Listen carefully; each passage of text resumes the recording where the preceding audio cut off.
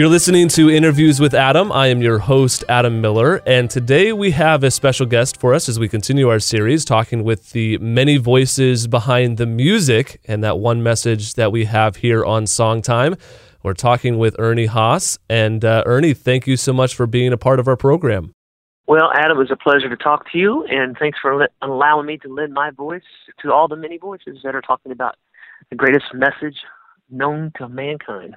Now, Ernie, you are a singer, but you have a unique style, and you're building off of the really Southern gospel music, and you have a quartet, the Signature Sound. Tell us a little bit about yourself, how you got started into music, and what the connection is that you have with the gospel music. Yeah, everybody's narrative is different, and their life experiences are different, but I was just raised in a Christian home, very loving, nurturing home.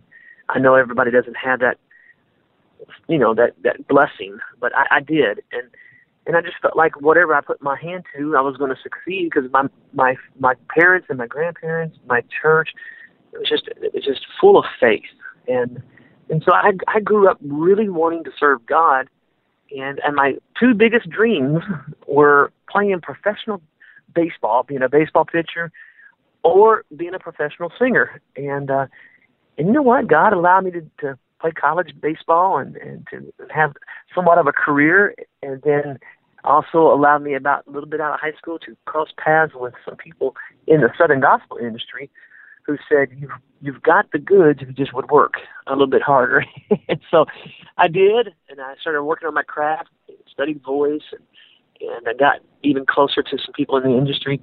And lo and behold, when I was 25 years old, I got the call of a lifetime. In our industry, the top quartet of all time would be the Cathedral Quartet out of Stowe, Ohio. And I got a phone call from one of their co-founders, and his name was George Johnson. He later became my father-in-law, and they hired me in April of 1990. I was just turned 25 years old, and Jesus changed everything through that group right there. And so I've been doing this close to almost 30 years, proclaiming the good news of God's amazing grace through four-part harmony. And it's taken me a lot of places that I never dreamed it would go. It's Signature Sound. When I started that in 2003, after the Cathedrals retired, and George gave me his blessing, we got to go some places that even they haven't gone, and to cross genres of barriers of styles, and it's just I'm just more thrilled now than I've ever been in my life about the calling that I felt back when I was 8 years old, and I didn't know what I was getting into, but I feel like God put His hand on me, and now here I am. Even just talking to you is a new door, it's a new opening, and being able to talk to a whole new market of people, hearing this story, so it's much more than just, oh, I got a professional group, or oh, I'm a Southern Gospel quartet guy. God has used this to bring peace, harmony, love, and grace and hope to a whole different way that I ever would have dreamed. You've spent quite a few years with the Cathedral group, and now with your group. What is it about gospel music that is, it's a specific genre? It's a great one, but what is so specific about the gospel music that has stuck around with you and had such an impact throughout your ministry? Well, in the very beginning of this interview, you used the word connection. I think what happens with me and my, with our roads of where we go and tour, I think we connect with people on two levels. Number one, we bring a lot of joy. Our group is very energetic. It's very upbeat. There's even certain songs that we do that we're doing some choreography, and we're not the Temptations or the Platters, and we're definitely not One Direction or anything like that, but we have fun with the music. And so it brings not just the older generation who loves these songs, but it also brings their grandkids. So you got three generations sitting out there, and every night when I stand in the lobby after a concert and thank people and sign autographs and shake hands, it amazes me when I'm standing there taking a picture with with 3 generations. There's the grandma, there's the daughter, and there's the granddaughter all together. And there's not very many things that can do that. And so I think that's one of the experiences, the connection point. And then the other thing is harmony. It's built into the fiber of the universe. The Lord says that we need each other, and so to go out and sing solo is great. I've done it, and I even sing solos each night on our program. But when you lock in that harmony, it's tight. It reverberates in a different way with people, and we've done that. I've sang on 5 of the 7 different continents. We've been in India, we've been in South Africa, we've been in Australia, New Zealand, we've been in Eastern Europe, and all through Europe and Canada, and I just see what works, and it's a universal language: harmony and joy. Those are the 2 things. Everybody laughs the same way, and everybody responds to the harmony of music when it touches their soul. What's interesting about the gospel music is that it not only brings together all of those different aspects of harmony and generations, but it also brings together the psalms, the hymns, and the spiritual songs all into one kind of into one genre, doesn't it? It really does. And and some people's taste will be different for styles of music. And the one thing that music can do, it can divide the community of believers, and you see that in certain churches. But for us, the signature sound experience that we've had for the last almost 14 years that I've had this group, my experience has been that when it's authentic to you, and you've got that joy in you. I mean, no matter how tired I've been. I mean, I walk on stage just exhausted. But when that music starts, something that vocation, that calling that God has put on my life, it starts stirring. And so it transcends, with me, in my experience, the signature sound, it transcends styles. And so we definitely speak to the message of Christ through hymns, through psalms, and through spiritual songs. We do all 3.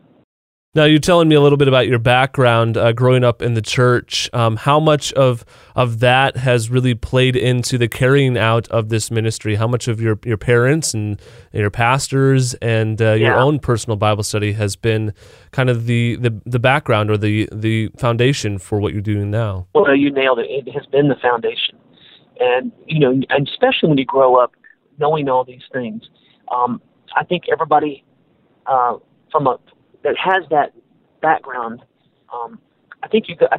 you're so certain when you're young. And so I'm 51 now, and when I was young and I was just so certain of, I was just getting up in the morning and had just all this energy. And then I think you have a time when you really sit down and say, do I really believe this stuff because I believe it? Or is it because I was told this by my parents and my grandparents and my church? And everybody has what they call a crisis of faith. It's not that they necessarily lose their faith, but you've got to sit down and you got to work this out and think this out. It's not just putting your brain in neutral. You do think this out and reason this out, and you come to a point where even through my questions, I believe this, and this is real to me. And so I turned that corner. I don't know, how far back that was, but I turned that corner, and it has helped me connect more with the crowd with these songs, because I learned it as a kid. I believed it as a kid. I grew up. I lived life, and I saw what life had to offer. I've seen the good. I've seen the pleasure. I've seen the bad and the harshness, and I'm on the other side of it now, and I can say, I still believe.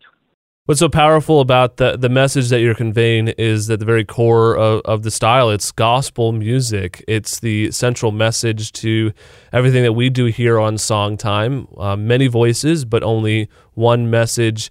That message is conveyed so richly through the songs that you sing. What is at the very core of what you're trying to communicate? Well, what Jesus said, he said, let me break it down for you.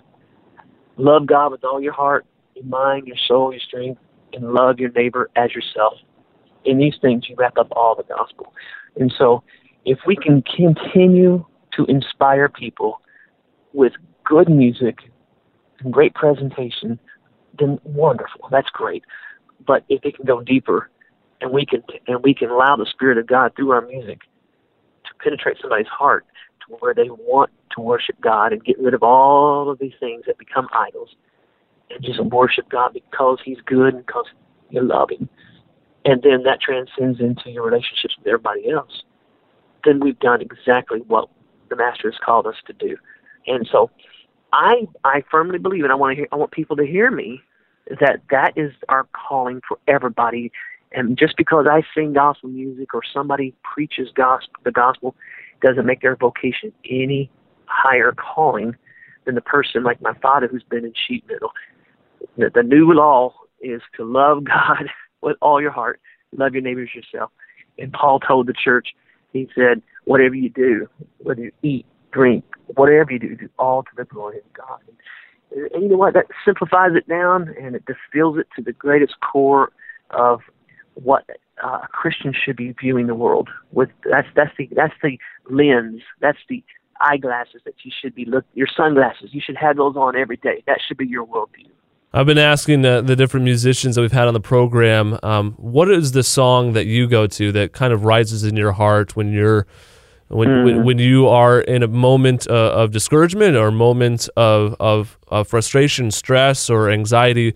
What is the song that pops into your head that you find comfort in the gospel? There are a couple.